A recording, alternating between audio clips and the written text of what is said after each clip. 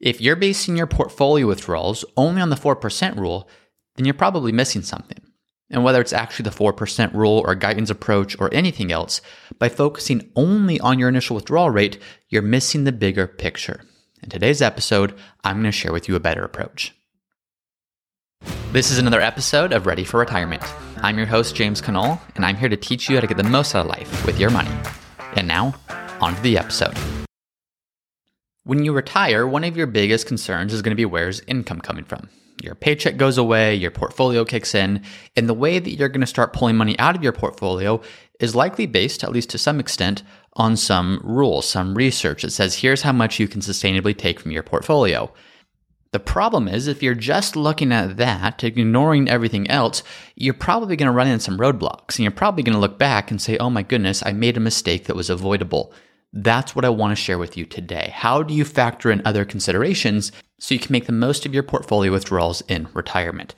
Before we hop in, as always, want to quickly highlight the review of the week though, and thank you for all of you who have left reviews. Really helpful to get the show discovered by more people. And today I want to highlight a review. This comes from username D-Merrick. It says, it's 5-star review, says very informative. Lots of useful information for getting the most out of your hard-earned retirement savings. I didn't know what I didn't know before listening in. D. Merrick, thank you for taking the time to leave that review. It helps me, it supports the show, it supports others who are looking for great retirement advice. So thank you very much for doing so. And for those of you who haven't done so already, if you're listening on Apple Podcasts or on Spotify or wherever you're listening and allowed to leave reviews, would really appreciate you taking a couple moments to do so. So now let's get on with the show. So the 4% rule. Now I'm picking on the 4% rule because it's fairly basic and easy to explain, but the principles I explained, they're going to be the same whether you're using the 4% rule to govern your portfolio withdrawals. It's the same whether you're using Guyton's approach or some other approach. Your analysis is going to be limited if it's not taking into account other factors. Let's look at an example. And to start, let's redefine what the 4% rule is. The 4% rule says that historically speaking, if you take a portfolio that's 50% invested in U.S. large companies and 50% invested in intermediate government bonds, what you can do is you can take 4% of your portfolio value, adjust it for inflation, and based upon all historical timeframes, you'd have an extremely high probability of not running out of money for 30 plus years. So in other words, you start retirement, you have your portfolio, you invest it a certain way, you say, what percent of this portfolio can I take out? I take that amount out, I adjust it for inflation, and I'm probably going to be okay for at least 30 years. Now, when you look at that, that seems pretty basic. All you need to do is say my annual withdrawal, so that first year withdrawal in retirement, needs to represent 4% of my total portfolio value, or less, of course, but no more than 4% if I want to be assured that this is going to last for 30 plus years, at least based upon historical numbers. So you see that and say, okay, well, if I need $40,000 per year as a very basic example, what I do is I divide that by 4%. So $40,000 per year needs to represent 4% of my portfolio value. So if I take $40,000, divide it by 4%, that tells me my portfolio needs to be $1 million. So $1 million portfolio can generate that $40,000 per year, adjusted for inflation, and be fine for 30 plus years based upon the 4% rule. Of course, you still need to account for taxes, for non-portfolio income sources, and cost of living adjustments on those, and a few other factors. But in general, that seems pretty basic. The problem is, that's not how most people's retirement actually goes. It's not as if you retire and need the same exact amount from your portfolio for every single year. The reality is you're either going to have staggered income or staggered expenses or both. And so let's look at an example of what that might look like. Let's say, for example, you retire at 65. Well, you're going to retire at 65, but your Social Security maybe is going to start in 5 years when you turn 70. And maybe Social Security for your spouse is going to start in 3 years. Well, you look at that, and if you start with zero income when you retire, and then your spouse starts their Social Security in 3 years, and then you start your Social Security in 5 years, what's happening is you have staggered income sources, which means you don't need regular amounts from your portfolio. I shouldn't say regular, you don't need consistent amounts from your portfolio. What you're actually going to need is a lot more those first 3 years because there's no Social Security at all to fund anything, which means your portfolio is on the hook for everything. If you need $50,000 per year, that full $50,000 has to come from your portfolio. If you need $100,000 per year, that whole $100,000 needs to come from your portfolio. Well, now let's assume 3 years go by and your spouse's Social Security benefit kicks in. And let's assume that you need that $50,000 per year and their benefit is $20,000 per year. Well, now you don't need $50,000 from your portfolio, you need $30,000 from your portfolio. So that's a lesser amount. Well, then another couple years goes by, you turn 70, and let's assume at age 70 you have $30,000 coming in from Social Security. I'm just kind of making these numbers up on the fly. But as you look at that, now all of a sudden between your spouse's $20,000 and your $30,000, you don't need anything from your portfolio. So that specific example may or may not be relevant to you exactly, but the principle is if you just look at a portfolio and say, okay, I need this to create 4% per year of income for me to meet my initial withdrawal needs, those initial withdrawal needs might not be your actual needs in 3 years or 5 years or 10 years or whatever it might be. So that's the case of staggered income. Now, it could also be the case where you have staggered expenses. What do staggered expenses mean? Well, let's look at an example. Let's assume you retire and you look at your budget, not just for year one of retirement, but you run a basic projection for the first 5, 10, 15 years of retirement. Not to get things perfect, but just to get a general sense of what's going to stay and what's going to go away when it comes to your budget. Well, maybe your budget starts at $85,000 per year for the first 5 years of retirement. You might say, well, what would cause it to change? Well, I don't know. Maybe you pay off a mortgage. You still have property taxes and homeowners insurance. But what if 5 years into retirement, your mortgage is gone? And let's assume that was $15,000 per year. Well, now instead of needing $85,000 per year to do everything you wanted to do, you would only need $70,000 per year to do everything you wanted to do. And you're not taking a pay cut. You're just no longer paying the bank because your mortgage is paid off. So let's assume that happens for another 5 years, and then your expenses drop to $60,000 per year because maybe after 10 years into retirement, you've settled in a bit, you're not as active, you're not taking as many trips, but you're still living comfortably on $60,000 per year. So that's not an uncommon scenario at all. Well, let's look at an example of how would that impact your portfolio withdrawal rates. Let's assume, and again to recap, your expenses are $85,000 per year for the first 5 years of retirement. They're $70,000 per year for the next 5. So from years 6 to 10, and then there's $60,000 per year from there on out. Well, let's assume that you have consistent Social Security income of $40,000 per year. And by consistent, I mean it's starting day one of retirement. It's not like that previous example where it kicked in partway through retirement. So you have $40,000 per year from Social Security, and you have $750,000 in your portfolio. If we assume, for simplicity, that portfolio value stays constant, then here's what this looks like. The first 5 years of retirement, you would need to pull out $45,000 per year from your portfolio. Again, your expenses are $85,000 per year, $40,000 is coming from Social Security. The remaining $45,000 needs to come from your portfolio. Well, if we want to understand that as a withdrawal rate, we divide $45,000 per year that you're taking out by your portfolio value, so $750,000. That represents a 6% withdrawal rate. Well, that seems far too high. If you look at that and that's all you looked at, you would say, I can't retire. I am spending far too much of my portfolio. My portfolio is not going to last. Well, that's what you might think, but let's continue with this example. After the first 5 years, so once your mortgage is paid off, now you're only taking $30,000 per year from your portfolio. $40,000 is coming in from Social Security.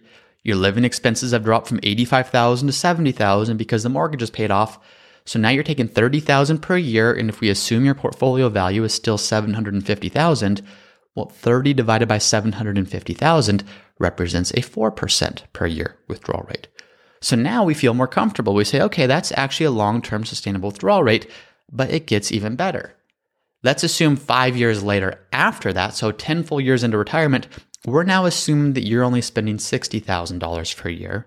And if we're assuming that $40,000 is still coming in per year from Social Security, then you only need $20,000 from your portfolio.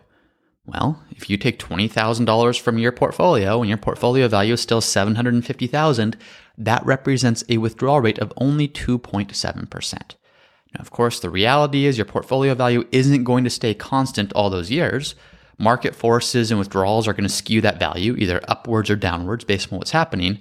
But the problem is when you retire, if you just apply standard withdrawal rates, it's going to look like you can't retire.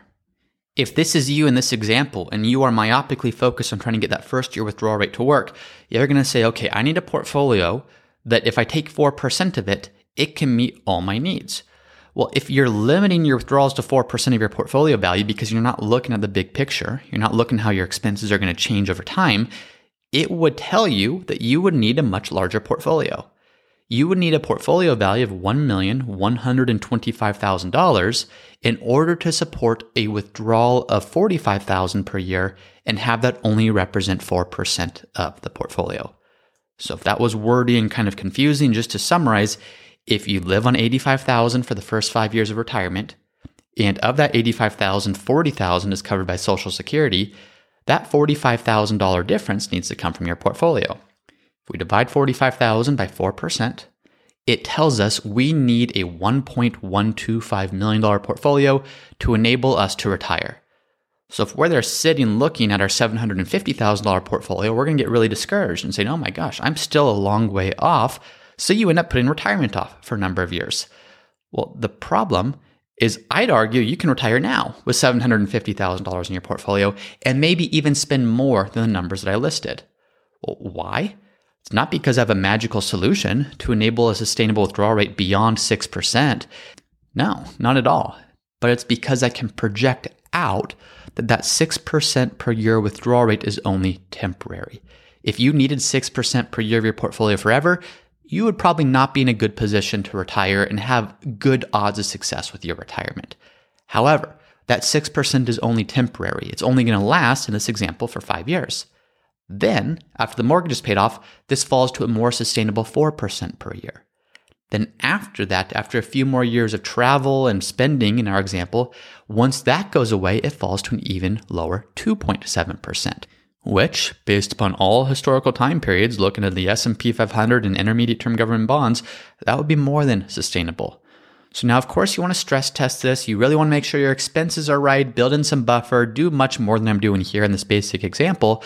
But this is just an example to illustrate how if all you're focused on is that withdrawal rate, you're likely missing something. Hey everyone, it's me again for the disclaimer.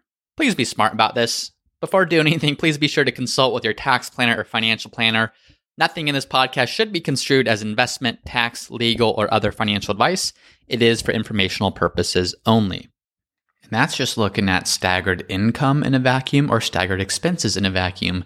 If you double down on that and you have both staggered income and staggered expenses, so for example, maybe you have different Social Security benefits or pensions or rental income or whatever it might be starting at different times throughout retirement, and you have different expenses at different times throughout retirement, which most people do, then that doubles the complexity. So you may be thinking, well, what's the point of a withdrawal rate then if we can't actually apply it to a real world example? Well, you can still apply it, but you just have to understand the context in which you're doing so. And that's what I mean by looking at the big picture. When you understand your different income sources and your different expenses as a starting point, then you can apply this. Now, that's not to say there's still other things to be considered, like tax considerations or your asset allocation or other factors. But here's an example of how I would approach this once you have a clearer understanding of your income and expenses and how those change over time. To do this, let's look at that same example. You have the $750,000 portfolio value. You're going to have $85,000 per year of living expenses for the first 5 years of retirement, $70,000 per year of living expenses for the next 5 years, so years 6 through 10, and then $60,000 per year expenses from years 11 and beyond. Well, if you look at that portfolio value today of $750,000, to start, don't think of it as just one big portfolio. Break it down into different chunks or buckets or tranches or however you want to think of this. For example, you need $45,000 per year for 5 years. Well, let's assume a super conservative number of 0% growth and say, how much would I need just sitting in cash? Not that that's most effective, but just to illustrate this, how much do I need sitting in cash that I know I could pull $45,000 per year out of this portfolio regardless of what happens in the stock market? Well, $45,000 per year times 5 years, that's $225,000. So if of this $750,000 portfolio, let me mentally earmark $225,000 of it to fully fund my first 5 years of retirement. And it's going to go in something very conservative, say paying nothing in interest or at least no real interest rate after inflation's been backed out. Well, for the next 5 years, I need $30,000 per year. So that $30,000 per year, if I do the same thing, multiply that by 5, that's $150,000. So I will need $150,000 starting year 5. I know I'm ignoring the impact of inflation here, so that would need to be taken into account. But just to clearly illustrate this, I need $150,000 per year starting in year 6, at the very beginning of year 6, to fund the next 5 years. Well, I have 5 years to get that $150,000. So I don't have to be as conservative with those funds as maybe I'm choosing to be in this example with years 0 through 5 year funds. So let's assume I could get 5% growth and I need that money in 5 years. So if I need $150,000 in 5 years and I can put a chunk of money into something growing at 5% from now until then, what that actually means is I need to allocate $118,000 today for my 6 to 10 year income bucket. So after 5 years of that $118,000 growing at 5% per year, I'd have $150,000 that could then fund years 6 through 10. So to recap, I need $225,000 sitting in something super conservative that's going to pay me $45,000 for the first 5 years. All the while, I've put $118,000 into something growing at 5% per year, so when year 6 rolls around, that can pay me $30,000 per year. So let's back up again. I started with $750,000. Well, really, I still have $750,000, but of that, I've earmarked $225,000 to pay for my first 5 years of expenses. I've earmarked $118,000 to pay for the next 5 years of expenses. That leaves me with $407,000 remaining, and that's what needs to fund years 11 and beyond. So if we look at that, can we make that work? Well, here's what we know. Again, at that time, $60,000 per year is what I need to live on. $40,000 per year is coming in from Social Security, so $20,000 is what I actually need. But keep in mind, 10 years have gone by. Inflation's going to happen. So if we want to keep up with inflation, and again, big step back, I know I'm not fully factoring in inflation to some of these aspects, so don't copy exactly what I'm doing, but just here's the framework that I look at. If I need $20,000 per year starting in 10 years, and if I assume a 3% per year inflation rate over that next 10 years, then what I really need is $27,000 per year starting after year 10. So that's what I need. And again, I have $407,000 that hasn't been earmarked yet of my existing $750,000 portfolio. Can that $407,000 today grow to a number that can support $27,000 per year of withdrawals starting after 10 years? Let's see. If we take that $407,000 in your portfolio that's still remaining, and if we assume we can put that into something that's growing by 7% over the next 10 years, then what it's going to do is grow to about $800,000. So in other words, in 10 years, I'm going to have $800,000 because I've burned through the first bucket of money, I've burned through the second bucket of money, but I still have $800,000, and that then needs to create $27,000 per year for me for the rest of my life. Well, if I divide $27,000 by my $800,000 portfolio value, that represents a 3% per year withdrawal rate, more or less. So as I look at it that way, my portfolio can absolutely do that. That's underneath the sustainable withdrawal rate rules that we're looking at using the 4% rule. So what I've done is I've not looked at my $750,000 portfolio as one big portfolio. Yes, it's going to be invested together. It might all be in one account or a series of accounts, depending on what the registrations are. But by looking at this in a more segmented way, I've said how much of that needs to fund years 1 through 5? $225,000. How much of that needs to fund years 6 through 10? $118,000.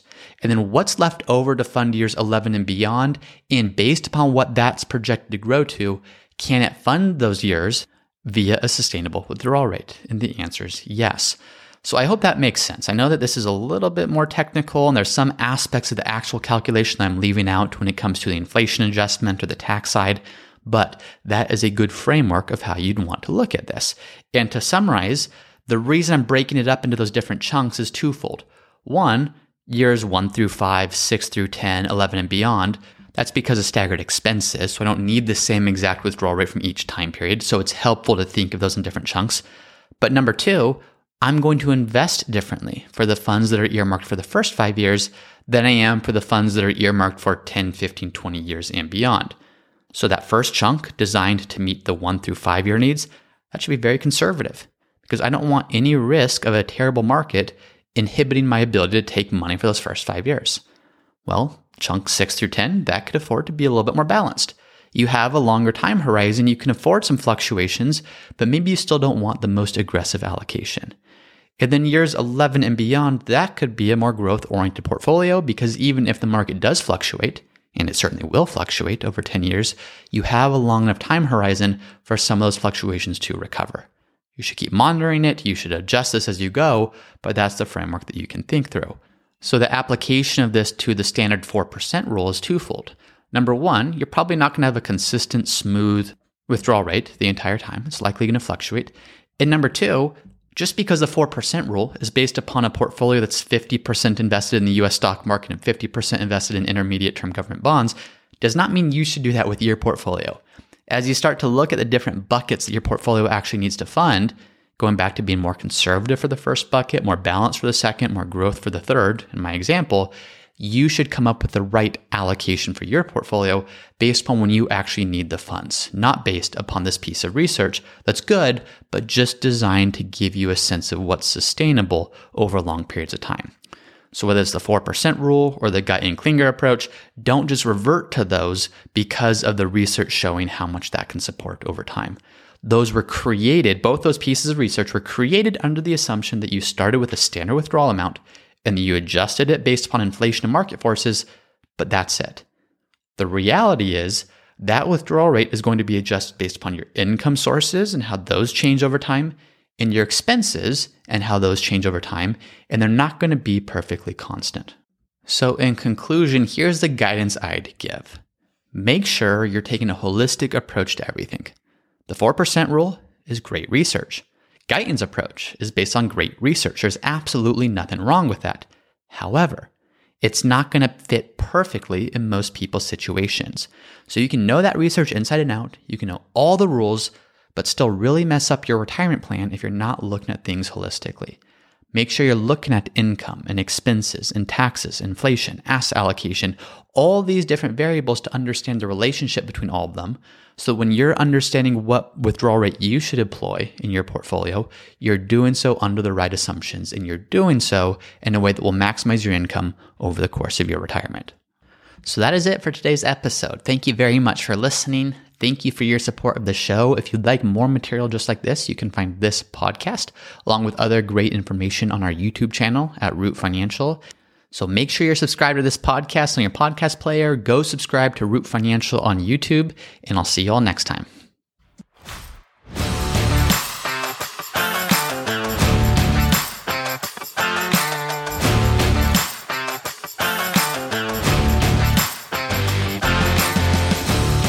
Thank you for listening to another episode of the Ready for Retirement podcast. If you're enjoying the show, please subscribe and let me know by leaving a 5-star review. And as always, for a list of the notes and the resources mentioned in today's episode, you can find those at the Ready for Retirement website, which is readyforretirement.co. That's readyforretirement.co. And if you have a question that you would like for me to answer in a future episode, then you can also go to the Ready for Retirement website, readyforretirement.co. There's a page called Submit Your Question where you can submit a question for me to answer in a future episode. Thanks as always for listening, and I'll see you next time.